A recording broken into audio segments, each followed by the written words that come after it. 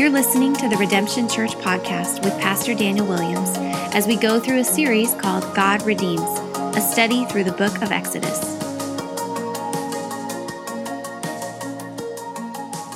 Exodus chapter 21, verse 12. We're going to do the second part of the Ordinances, and it's going to be a couple of weeks as we're just plowing through God's Word, verse by verse, chapter by chapter, precept by precept, or thought by thought. Here at Redemption Church, we love going through books of the Bible, and so with expositional teaching, letting God's Word speak to us for whatever we have for this week. And this is why I said I had to look like, okay, where are we at? We're at verse 12. Want to know why? Because last week we stopped at verse 11. So we're picking up our study right in the midst of the book of Exodus. And last week we actually left off talking about slavery, the rights that God would give to these servants that would voluntarily sell themselves to pay off debt. It's this word indentured servitude. And the big idea of that message, and in this context as we get into this, is that God values all people. He wants us to treat all people with dignity, with respect, and to take care of the vulnerable, the marginalized, and the poor. And so you saw that in that culture, people would sell themselves to pay off a debt in the poor, and rather than abusing them, all those rights about servanthood or slavery would be actually for the rights of the servant. And this is why God is giving the nation of Israel a whole bunch of rules or ordinances to actually love people in a very practical way. Because God wants us to love people in a very practical way. And so He's giving out these rules and concerns because our relationship with God should affect our behavior. Now listen to what the prophet Isaiah said in Isaiah chapter 1 verse 17. The Lord spoke this through the prophet. He said, "Learn to do good, seek justice, correct oppression, bring justice to the fatherless, and plead the widow's cause." We have to learn in our faith to do good, to walk in righteous deeds. It's a part of our faith, and it pleases the Lord. He wants us to walk in righteousness. Psalm 33, it talks about how He loves righteousness. It's not that God is just right all the time. He's holy. No, He loves it. He loves righteousness and justice, the Bible says, and the earth is full of His steadfast love. And God wants us walking in this loving way. Love actually has some action. It's going to be doing the right thing at the right time. And so He wants His people to walk in these ways. And that's why in this section of Exodus, God is giving specific application on how to love people through some rules. Now, commentator Tony Murda, he says this: "These laws were wonderful gifts because they show people how to live in community, loving their neighbor as themselves." Remember when Jesus said that? We're to love our neighbor as ourselves. God was like, "Who's my neighbor?" And then He goes into teaching. Pretty much everyone's your neighbor, another soul. God values all people. And so this next section, verses 12 through 32, what I think we'll cover tonight, it includes laws of injury. Injury to people and to animals. And the underlying principle is this: the punishment should fit the crime. You want justice, you want fairness, you want something right, the punishment should fit the crime. Our God is a just God. So,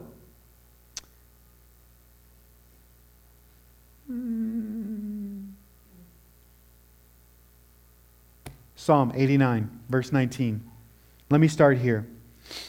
Psalm 89, verse 14, Again, righteous and justice are the foundation of your throne.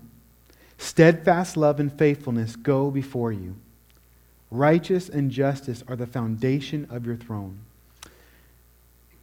The Lord wants to direct His people here and here with us how He rules and reigns. And the foundation of His rules, His lordship, of ruling our lives is for us to walk out in righteousness and justice. And so the first thing that He deals with, the application of the Ten Commandments, is indentured servitude, slavery, because they would go and they would have this dysfunction and not know a good culture, a healthy culture, how to deal with that issue. Then He's now going into personal injury, and verses 12 through 17 talk about the death penalty. So let's read verse 12 through 17, and then we'll talk about the death penalty, as God wants for us to walk out in righteousness, justice, and love, but He also wants to make sure that things don't happen. So he gives law to prevent these things. Verse 12 through 17. Whoever strikes a man so that he dies shall be put to death. But if he did not lie in wait for him, but God let him fall into his hands, then I will appoint for you a place to which he may flee. But if a man willingly attacks another to kill him by cunning, you shall take him from my altar that he may die. Whoever strikes his father or mother shall be put to death. Whoever steals a man and sells him, and anyone found in possession of him shall be put to death. Whoever curses his father or his mother shall be put to death. And so you see these verses, there's action and then there's a consequence, and that consequence is the death penalty, or what the text says, shall be put to death. In verse 12, whoever strikes a man so that he dies shall be put to death. This law was given to show us the principle of this. People matter to God. People matter to God. He values human life as all people bear his image, and no one has the right to take someone's life except him. He's numbered our days. And in fact, God actually established this principle before this law was ever given. If you look at Genesis chapter 9, verse 6, we have it on the screen here. It says, whoever sheds the blood of a man, by man shall his blood be shed, for God made man in his own image. Now, concerning the value of human life, one commentator said the death penalty was invoked not of indifference for human life, but rather because each human life is of tremendous value. This is what this verse says in Genesis 9:6. A life for a life does not express vengefulness, but rather the idea that the only payment that could be made for taking human life is a life in and of itself. And so having this law would actually prevent crime or killing, murder, because you wouldn't want to die. Self-preservation. You wouldn't want to face the severe consequence of taking another soul or another life, because that means your life would be paid for. So it was actually a serious punishment for a serious crime. And you couldn't be punished based on a single witness. Deuteronomy chapter 17, verse 6 and 7. There had to be multiple witnesses. There had to be proof and evidence. But verse 13, it tells us that intent matters. Intent. So verse 13 says, but if he did not lie to wait for him, premeditated, planning it out, but God let him fall into his hands, then I will appoint for you a place to which you may flee.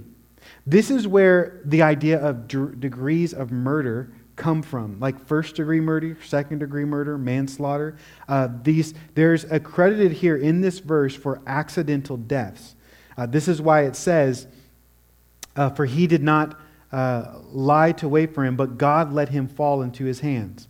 That if an accident does happen and God lets the man fall or die, then there will actually be a different punishment for that. Now, this is things like back then, there would be like a wagon, and a wagon would run over a person. In our case, like manslaughter would be like if you get in a car wreck and you kill someone. You don't premeditate doing that. You're not lying around saying, I'm going to kill someone today. But there is a consequence. Something does happen, right? Change does happen. Or another maybe example of this is maybe someone would hit someone accidentally with a tool, or even be killed in battle, or you kill an ally in battle. There were all these different rules that it doesn't go into this in this verse, but Levitical law gives you a little bit more examples. And it acknowledges that accidents do happen, and God let him fall into his hands. So God actually set up a law in Numbers chapter 35, 9 through 15, and he would give cities of refuge. Cities of refuge. These cities were to protect the offender from the avenger. Imagine if your brother died, and accident or not, you found out someone killed him. You may want to avenge that man. You may want to kill that person. And there's actually cities of refuge where there can be a trial, there can be proof, there can be evidence. And that person, if he killed someone by accident, would be able to go to those cities and not have the punishment of his own life being taken. But yet, the consequences were still real, because that person that accidentally killed someone would still have to leave and go. There would still be a price to pay. This is why verse 14, it makes it clear, though, that you couldn't hide behind religion or God's forgiveness. So there was different degrees of accidental death, but verse 14 talks about, okay, there's premeditated and there's unmeditated. Is that's the right word? Unmeditated? I don't know. Sounds sketchy. You plan it, you don't plan it. Involuntary. Thank you, good sir. Okay? But here's the deal. Verse 14 says that there is forgiveness in God, but there's still consequences for our sins. Because what would happen in the culture is people would say, okay, it was an accident or it was not. I'm going to kill someone, but then I'm going to go just to God and get forgiveness because He's a God of love. He's a God of mercy. He'll forgive me. And God is saying, no, you're not going to hide behind religion or my forgiveness. You couldn't just, these cities of refuge just weren't like God just saying, well, it's not that big of a deal. No, it was a big deal. And there was to be city officials and judges to facilitate that and make sure everything was going to good. And what would happen is someone would kill someone out of vengeance or premeditated or whatever, and they would go to a religious ceremony or an altar, and they would try to find refuge in that. Like someone going to church after they just wronged someone. Jesus would be like, well, before you actually worship me, you should go fix that wrong. And don't take communion. And there's actually price for your sin. And so people would go to an altar or a holy place and say, no, it's holy. You can't kill me here. This is my refuge. God forgives. He loves. And so God wanted us to know that although there's forgiveness for our sin, there's also real consequences. Because in these societies at the time, people would go and run to an altar, a holy place, and try to get protection. And God wants us to know, no, you reap what you sow. There is a consequence if you take a life. Yes, there is forgiveness, but there's always consequences for our sins. And this is important for us to understand, especially I think when you think about the justice of God and the love of God and grace and mercy.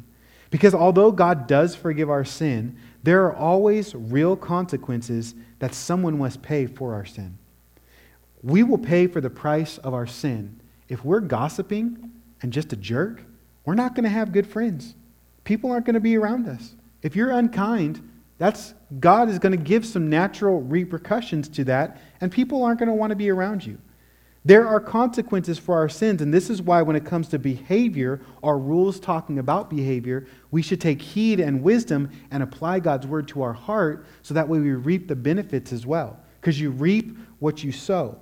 And so we shouldn't just think that we can do whatever we want because there's grace. Grace isn't cheap. It always costs something. And our forgiveness for Christians, it cost Jesus' blood.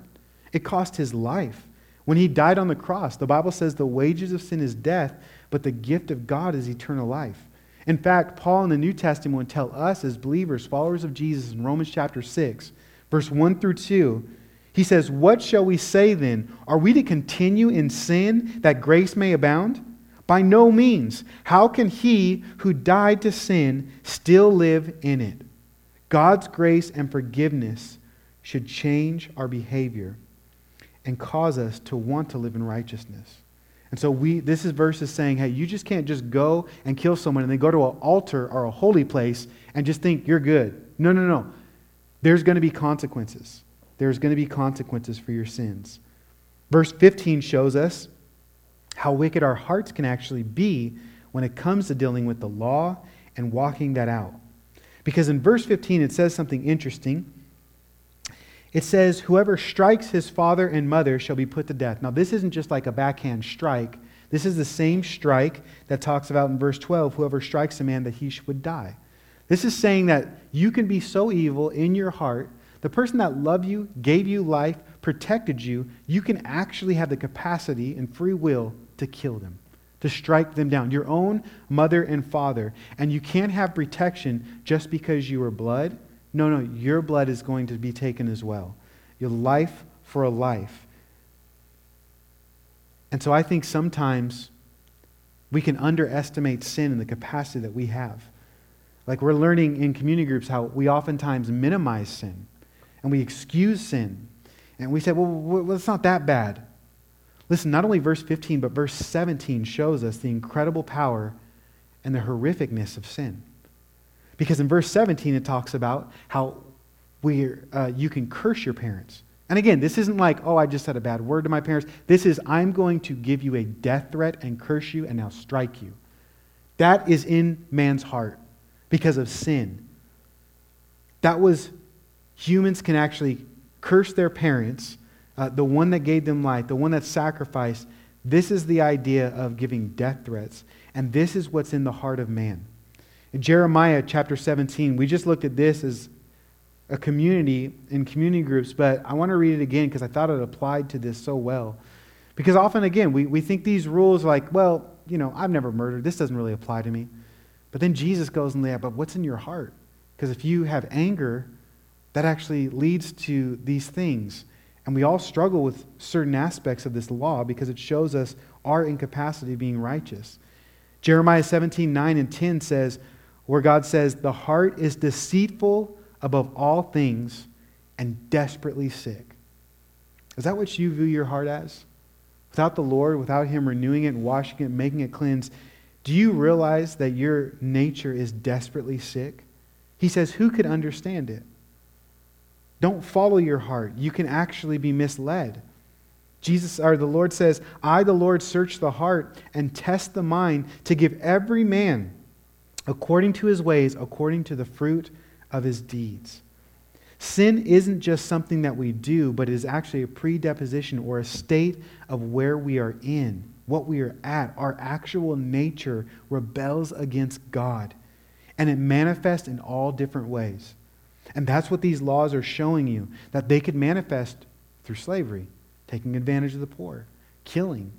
They can do all sorts of different things in your heart to lead forth this sin nature. And so the Bible says that we all have a rebellious sin nature in us. We're desperately sick. And in fact, this is why, again, the law was given to us. Remember that. Remember when we started even the Ten Commandments, why is the law given to us? Well, it's to show us what's in our heart. James chapter 1 says it's like a mirror. And it shows us our imperfections, our flaws. And so we can never be righteous by just saying, I'm going to do a whole bunch of rules. The point of the law was to point us and show us that we need a Savior, that we fall short of God's glory. David said in Psalm 51, verse 5, behold, I was brought forth in iniquity, and in sin my mother conceived me. Sin is in our nature, and it's passed down from our first parent, Adam. Romans 5:12 says. In fact, Ephesians 2:3 says that we were by nature deserving God's wrath because the price of sin is death. And I know that when we look at these laws and we think about some of this stuff that's in here, we're like, hold on. I don't think anyone here has murdered anyone yet. Okay? Sometimes I know some parents, we feel like we want to murder somebody, but no one's murdered anyone here yet. But James 2:10 tells us this. Whoever keeps the whole law but fails in one point has become guilty of all of it. This is how deceitful our heart is, where we actually make it say, well, it's not that bad. Well, I do this, but I don't do that. And James actually says, no, the Word of God is like a mirror. It shows you who you are, and actually it points you that you are guilty and you need a Savior and you cannot justify yourself. We may not be murderers of our parents or say death threats to people, but we all manifest wickedness and sinful actions in our heart differently, and we're all guilty of it. And God is the ultimate righteous judge that we will have to face for all of our actions in rebellion. This is why Jesus coming is so significant as our Savior, because He saves us from the consequences of our sin, what we reap, what we sow. Man, Jesus gives us something different. He gives us mercy. He's able to save us from our sinful nature. And this is why Christianity is not behavior modification, like do a whole bunch of rules and get just better and just make the scales like even. No, you are dead in your trespasses, the Bible says, and you need God to wash you and give you a new heart. You need Him to forgive your sin, and blood must be shed for your sin. But Jesus said, I shed that blood for you. I paid that debt you can never pay. Remember last week we talked about an indentured servitude, someone that actually would submit to a good godly master. And we know Jesus is that servant. He's the ultimate servant that submitted to the Father to pay a debt that wasn't even his. He actually came, and because of God, he loved the world. He sent his only Son, that whoever will believe in him shall not perish but have everlasting life. Or Colossians chapter 2 says it this way, verse 13 and 14. And you, church, who were dead in your trespasses and the uncircumcision of your flesh, God made alive together with him, having forgiven us all our trespasses by canceling the record of debt that stood against us with its legal demands. This he set aside by nailing it to the cross. You are forgiven not because you ever obeyed any rules. That's what the law is not about. The reason why you are forgiven and your record has been made clean, because Jesus shed his blood and you were covered in his blood, and there was consequences for your sin. And on the cross, the wrath of God was poured upon Jesus. But he who became sin for us, he was perfect and he gave us his righteousness. He did this out of love. The Bible says the way that we conquer sin is not by minimizing it or ignoring it, but by bringing our sin to God in humility and asking for mercy. Right? He opposes the proud. So we're going to have to face God in our sin and consequences because he opposes the proud. That's what sin is. It's a rebellion against God. But James again, 4:6, but he gives grace to the humble. So do you want grace or do you want God to oppose you? These are questions that we have to ask ourselves when we think about the severity of sin. Do you know that forgiveness of God in Christ Jesus? Are you daily thanking him for that sacrifice? Have you come to him in confession? Jesus, he said he's the only way, the only truth, and the only life to get to the Father. So don't try to do better and become righteous in your own efforts. Daily go to God. And the Bible says if you aren't going to Jesus, then people are still in their sin. And this is why it's so significant to point people to Jesus and not rules. Relationship and not religion. John chapter 3, verse 36 says, whoever believes in the Son has eternal life. Again, nothing to do about rules. Believe, faith, trust. But whoever does not obey the Son shall not see life, but the wrath of God remains on him. This is how crazy sin is and deceives us. God, who is reality and is truth, saw the situation and our behavior and our brokenness, and rather than just giving up and letting us just murder one another and just do all this crazy stuff with one another and live in brokenness, he values human life so much he came to redeem us and to give us new life, a new humanity, a royal priesthood, Peter says. That he would actually love us enough to redeem us and make souls that are dead become alive in him. It's so significant and so important.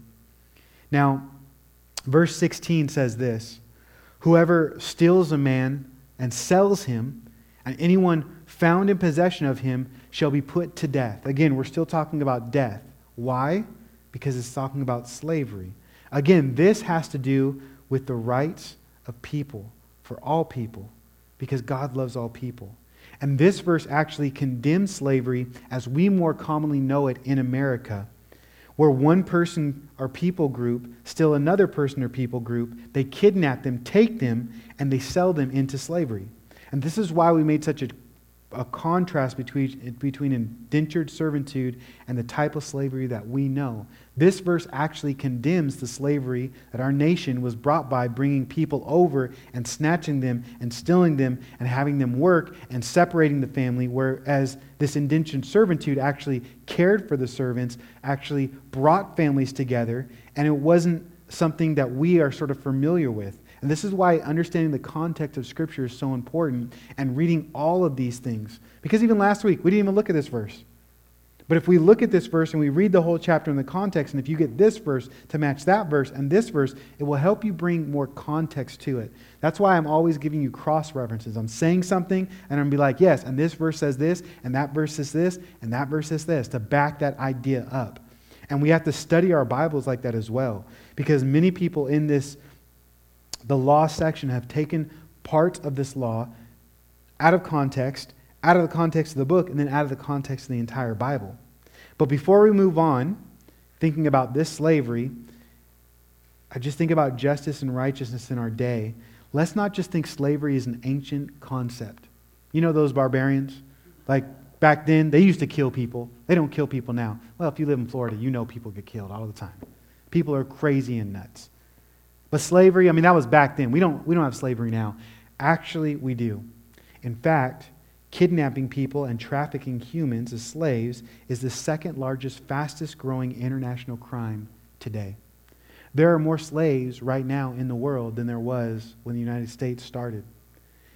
If you go to the International Justice Mission, IJM.org, it can give you a lot of facts, but it says that nearly 2 million children are exploited in commercial sex industry through slave trade. It still happens. The heart, the sin nature that we're talking about, it's still today. Things, wickedness, evil still happens today. And 16 reminds us that God is not okay with this. So you know what? If He's not okay with injustice, with cruelty, with sin, with snatching people and forcing them to do certain labor and things, He doesn't want us as His people to be okay with it either. Listen to Proverbs 31:8-9. It says, "Open your mouth for the mute, for the rights of all who are destitute. Open your mouth, judge righteously, defend the rights of the poor and the needy." Our faith demands that we have action and be agents of righteousness in this world to represent the kingdom of God. For the kingdom of God, what is Psalm 89? Was built on righteousness and justice, His steadfast love. And He wants us to be agents of that today. So we shouldn't just blow off like, well, I'm not doing it. No, we need to open up our mouths and help fight these injustices. Titus chapter 3, verse 14, it says, "And let our people learn to devote themselves to good works, so as to help cases of urgent need and not be unfruitful." Devotion. You know what devotion is? It's a passion. It's a drawing. It's a proactive thing. You may say, well, where do I start? Well, what needs do you see in this world? This is why there are different ministries. And so many ministries and godly ministries in this world have been started by Christians, like hospitals, orphanages, to fight slave trade. Christine Kane, Acts 24, I think, our A24, she has a great organization for slave trade. Like, there's so many different ministries to help people in need, and that is a good godly thing because this shows the heart of God, and we should have that same heart. Because when we get born again, God places His Spirit inside of us, and as we grow in holiness and righteousness, we should want more justice in the world. We should work towards those things, and we should devote ourselves to works. We're not saved by works, but we're saved for works. So through these laws, God is teaching us the seriousness of sin, the way to salvation in Him. It's not our own efforts, but actually how we should live out our faith in this world. Again, Psalm 25, verse 8 and 9 says this, "Good and upright is the Lord.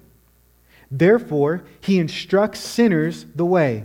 He leads the humble in what is right and teaches the humble His ways." I think when it comes to social justice and acts of righteousness, most people don't know where to start because it's just overwhelming. This verse can say, if you're humble, God will lead you. Start asking Him. God, open my eyes just to the world around me. Where can I start? Who can I pray for? What are the needs around me? And you will start seeing the great vastness of the brokenness of this world and sin and how God wants to place us to be salt and light.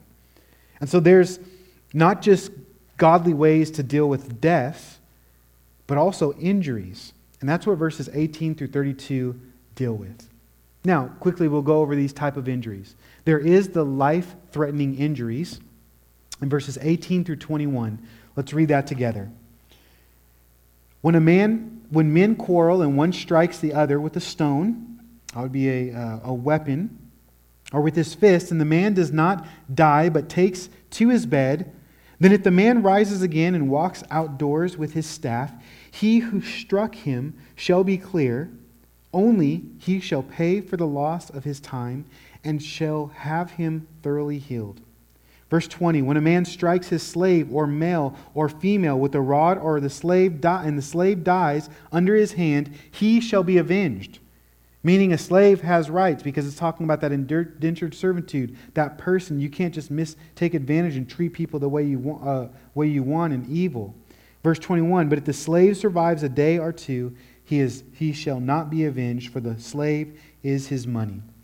Let's walk through these verses because sadly men have been fighting with one another since sin entered the world. Even before these laws were written and still after these laws were written. This has brought great pain and injuries to our society. Couldn't you agree? This is why the Bible says, do not sin in your anger. There's not only death, but then there's just personal quarrels and brawling. And verse 18 and 19, an example of a situation of a brawl. If a man would strike another man and he doesn't die, he would actually be responsible to pay for that man's injury. So if he misses work, then you have to pay for that man what he would have made for work. Just that alone should prevent some brawling because it actually, again, gives responsibility to that action. And so if the injured person lost work, then the man that struck him would be responsible. But verse 20 through 21, it talks about the same issue, but now with the master and his slave or servant. The master couldn't just beat or kill a servant without consequences as well. If the servant would die, they would have to pay a price and they would be avenged. Okay? And if the servant was injured, it would cost the master money. Because again, with an indentured servant, they would be paying off debt and basically saying, if you injure your servant and they lose a week's worth, then that's on you because you have to pay that. So you would be best to not leave them alone, to let them work, and to forgive and not fight and not brawl. So if they were injured because the master hit him, they would lose the work and they would lose payment, and that would be their price. There was price for brawling, for arguing, for fighting, and life-threatening injuries. And again, this was to prevent. When you come with law, it's almost like it's a suppressiveness of evil. Laws are good, but they don't change. You can have a law and it's great, but the reality is only God changes the heart. Verse 22 through 27, they deal with permanent injuries. Permanent injuries. So that's just one situation. Here's another situation where it's not just a temporal thing, but what happens if there's disputation or there's a brawl and sin and argument and something terrible happens? When men strike together and hit a pregnant woman so that her children come out, but there is no harm, and the one who hit her, surely he is fined, as the woman's husband shall impose on him. He shall pay as the judges determine. But if there is harm, then you shall pay life for life, eye for eye, tooth for tooth, hand for hand, foot for foot, burn for burn, womb for womb, and stripe for stripe. When a man strikes the eyes of his slave, and male or female, and destroys it, he shall let the slave go free because of his eye. If he knocks out the tooth of his slave, male or female, he shall let the slave go free because of his tooth. Notice how there's these rules for the people in the society that would be free, and the same thing and same equality for the slave. It's actually giving rights and humanity for the slave. So it's defining, because most people would argue, well, no, I own them. They're property. They're this and that. And God's like, no. They have same human rights. We want to care for them too. Don't take advantage of those that are poor and marginalized and just do whatever you want because you have money. And oftentimes in society, even when it came to murder, people would actually be able to pay off crimes for murder, for injustice, for beating. Not like it's uncommon today. If you have a lot of money and good lawyers, you can get away with a lot of stuff, and it's not really just, is it? But that's actually what it's saying. It's saying, no, you can't just pay off money. If it's a foot, for a foot. If it's an eye, for an eye. There are serious consequences. So oftentimes when we brawl, we give into sin, and it doesn't just affect us or the two parties that are fighting. Now it says it affects the family. Well, the woman there. And what if the woman's pregnant? Here in these verses, it deals with harming the family physical because of the man's actions or sin. And oftentimes, the sin of the father can not only harm a family physically, but also emotionally, can it? God is not only concerned with the people that are dealing with the sin, but those that they sinned against. Because what happens if a bystander gets harmed? Like a wife or like a child? Well, this is saying there are still consequences. This should remind us that sin is never just an isolated incident for us. Your sin is always going to affect other people. You live in community. You're not in a vacuum. If I have an affair, it's going to not only affect this ministry, but also my family, my children, people that know me, my reputation, all this different. It's not like, oh, I could just do this and God will forgive me and it's just my thing and him and whatever. No, sin is damaging. And too often we think that our sin is just a secret sin and there's no consequences for our actions. But God knows the heart and He reveals things, He says, out in the open. And He will have to pay a price. And not only will we have to pay a price for our sin, but others as well. And this is why this law is affecting the mom and the child. Now notice this law considered both the mother and the child. This is saying that the fetus was treated as a person in this text. This is just one of the many verses that talks about how there is life in the womb, and one of the many reasons why Christians oppose abortion. Like Psalm 139, Luke chapter 1. We've talked about this as we covered through the Ten Commandments. But it gives rights to not only the mother, but the mother with child and the baby in her. That should tell us something. So in these verses is where we get the idea, where this verse comes from, where Jesus said, an eye for an eye, a tooth for a tooth. This has to deal with equal punishment for the crime. This wasn't a literal thing. If you injured an eye, you wouldn't actually get your eye gouged out. But it was the consequence or the idea of, if you injured an eye because of someone's sin, they would have to pay you for the cost of that eye, or that tooth, or that hand. So if they injured you and you broke your hand and you were a craftsman, you could never work again, then that would cost them their hand, and that would mean they would have to pay you that wage for the rest of their life. Again, pretty hard consequences, but it would actually lead to preventing you to walk in anger and sin in your anger. The punishment should match the crime is what it's saying. The goal was for justice to be served, and these rights included to not only citizens, but also indentured servants, as a master couldn't beat their slave or mistreat him, and if they did, they would be immediately set free. So again, you're seeing a different whole picture of when the Bible says slave here, different than what we think in America. Because we know that this country was built on many slaves that were beat and just taken and snatched away. And this is not the type of slavery that God actually condones. He forbids it. He says not only will you have to pay them and they will have equal quality for permanent injury, but if you even beat your servant, then they're free and their whole debt is paid. Done.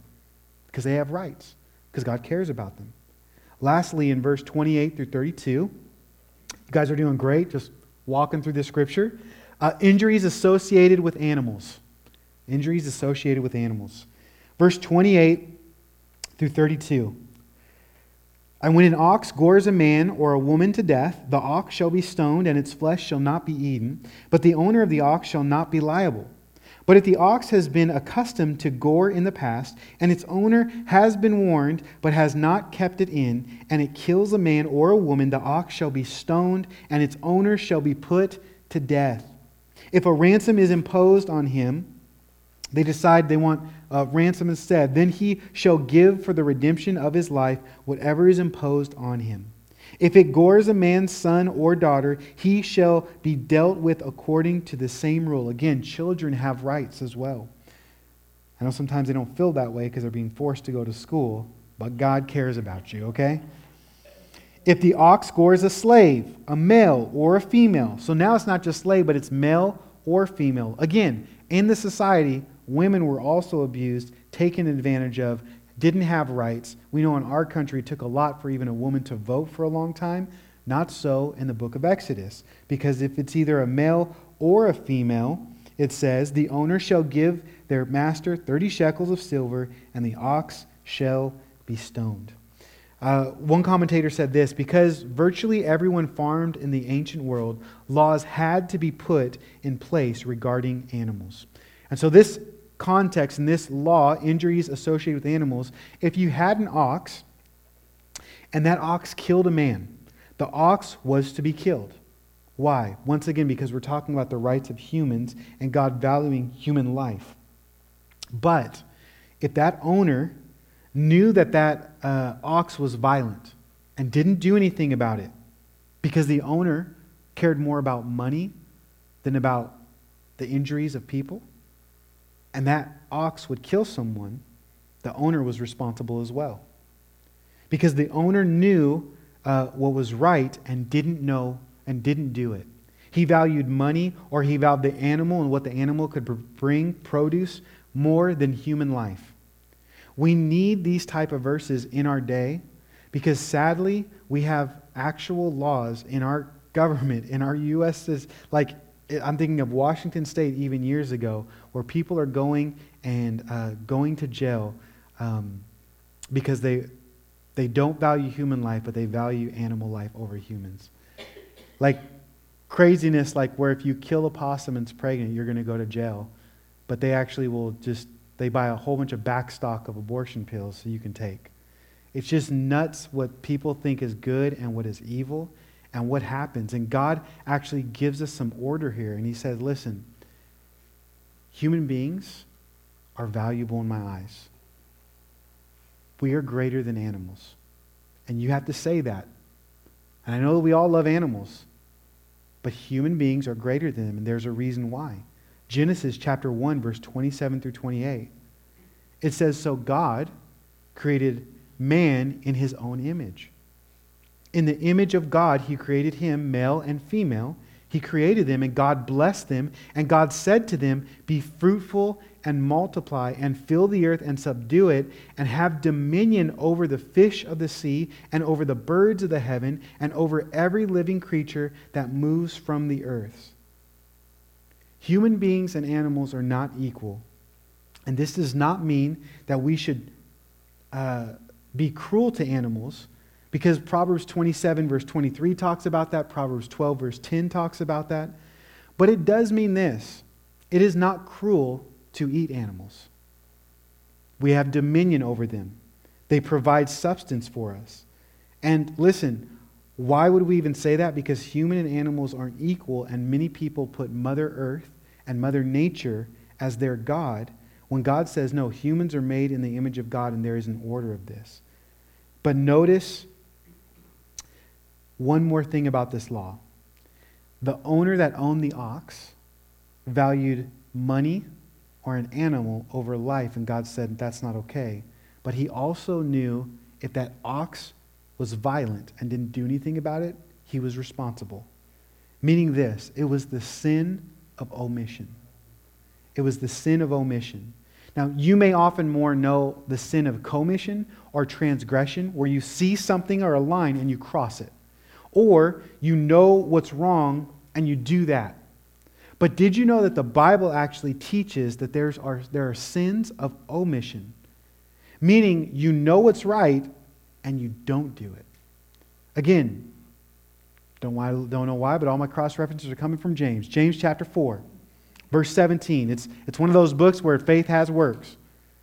James chapter 4, verse 17 says, whoever knows the right thing to do and fails to do it, for him it is sin.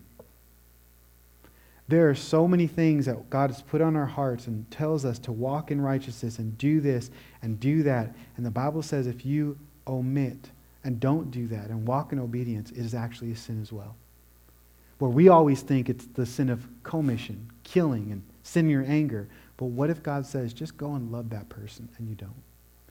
It's a good thing, it's a right thing, and you don't do it. And so ultimately, these laws concerning murder and injuries, well, they remind us once again that there is a price for sin. And that's really the depth of it. Leviticus, Exodus, this law section, it shows you how holy and right God is.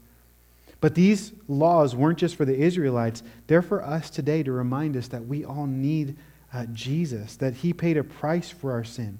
And God wants us to remember the seriousness of our sin. You know, 1 John 2:2 says that Jesus died for all sin for everyone in the world. And we can actually be forgiven for our sin because of his perfect atonement and substitute. And so as we close and as we think about sin and just these laws and breaking it and just all these different things, let us be thankful and remember Jesus.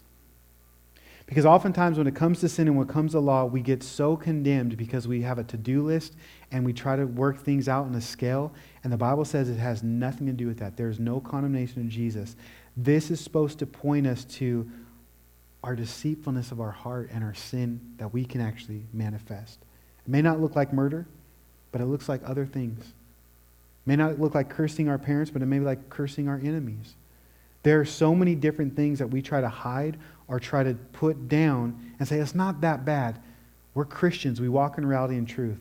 We need to just say sin is awful.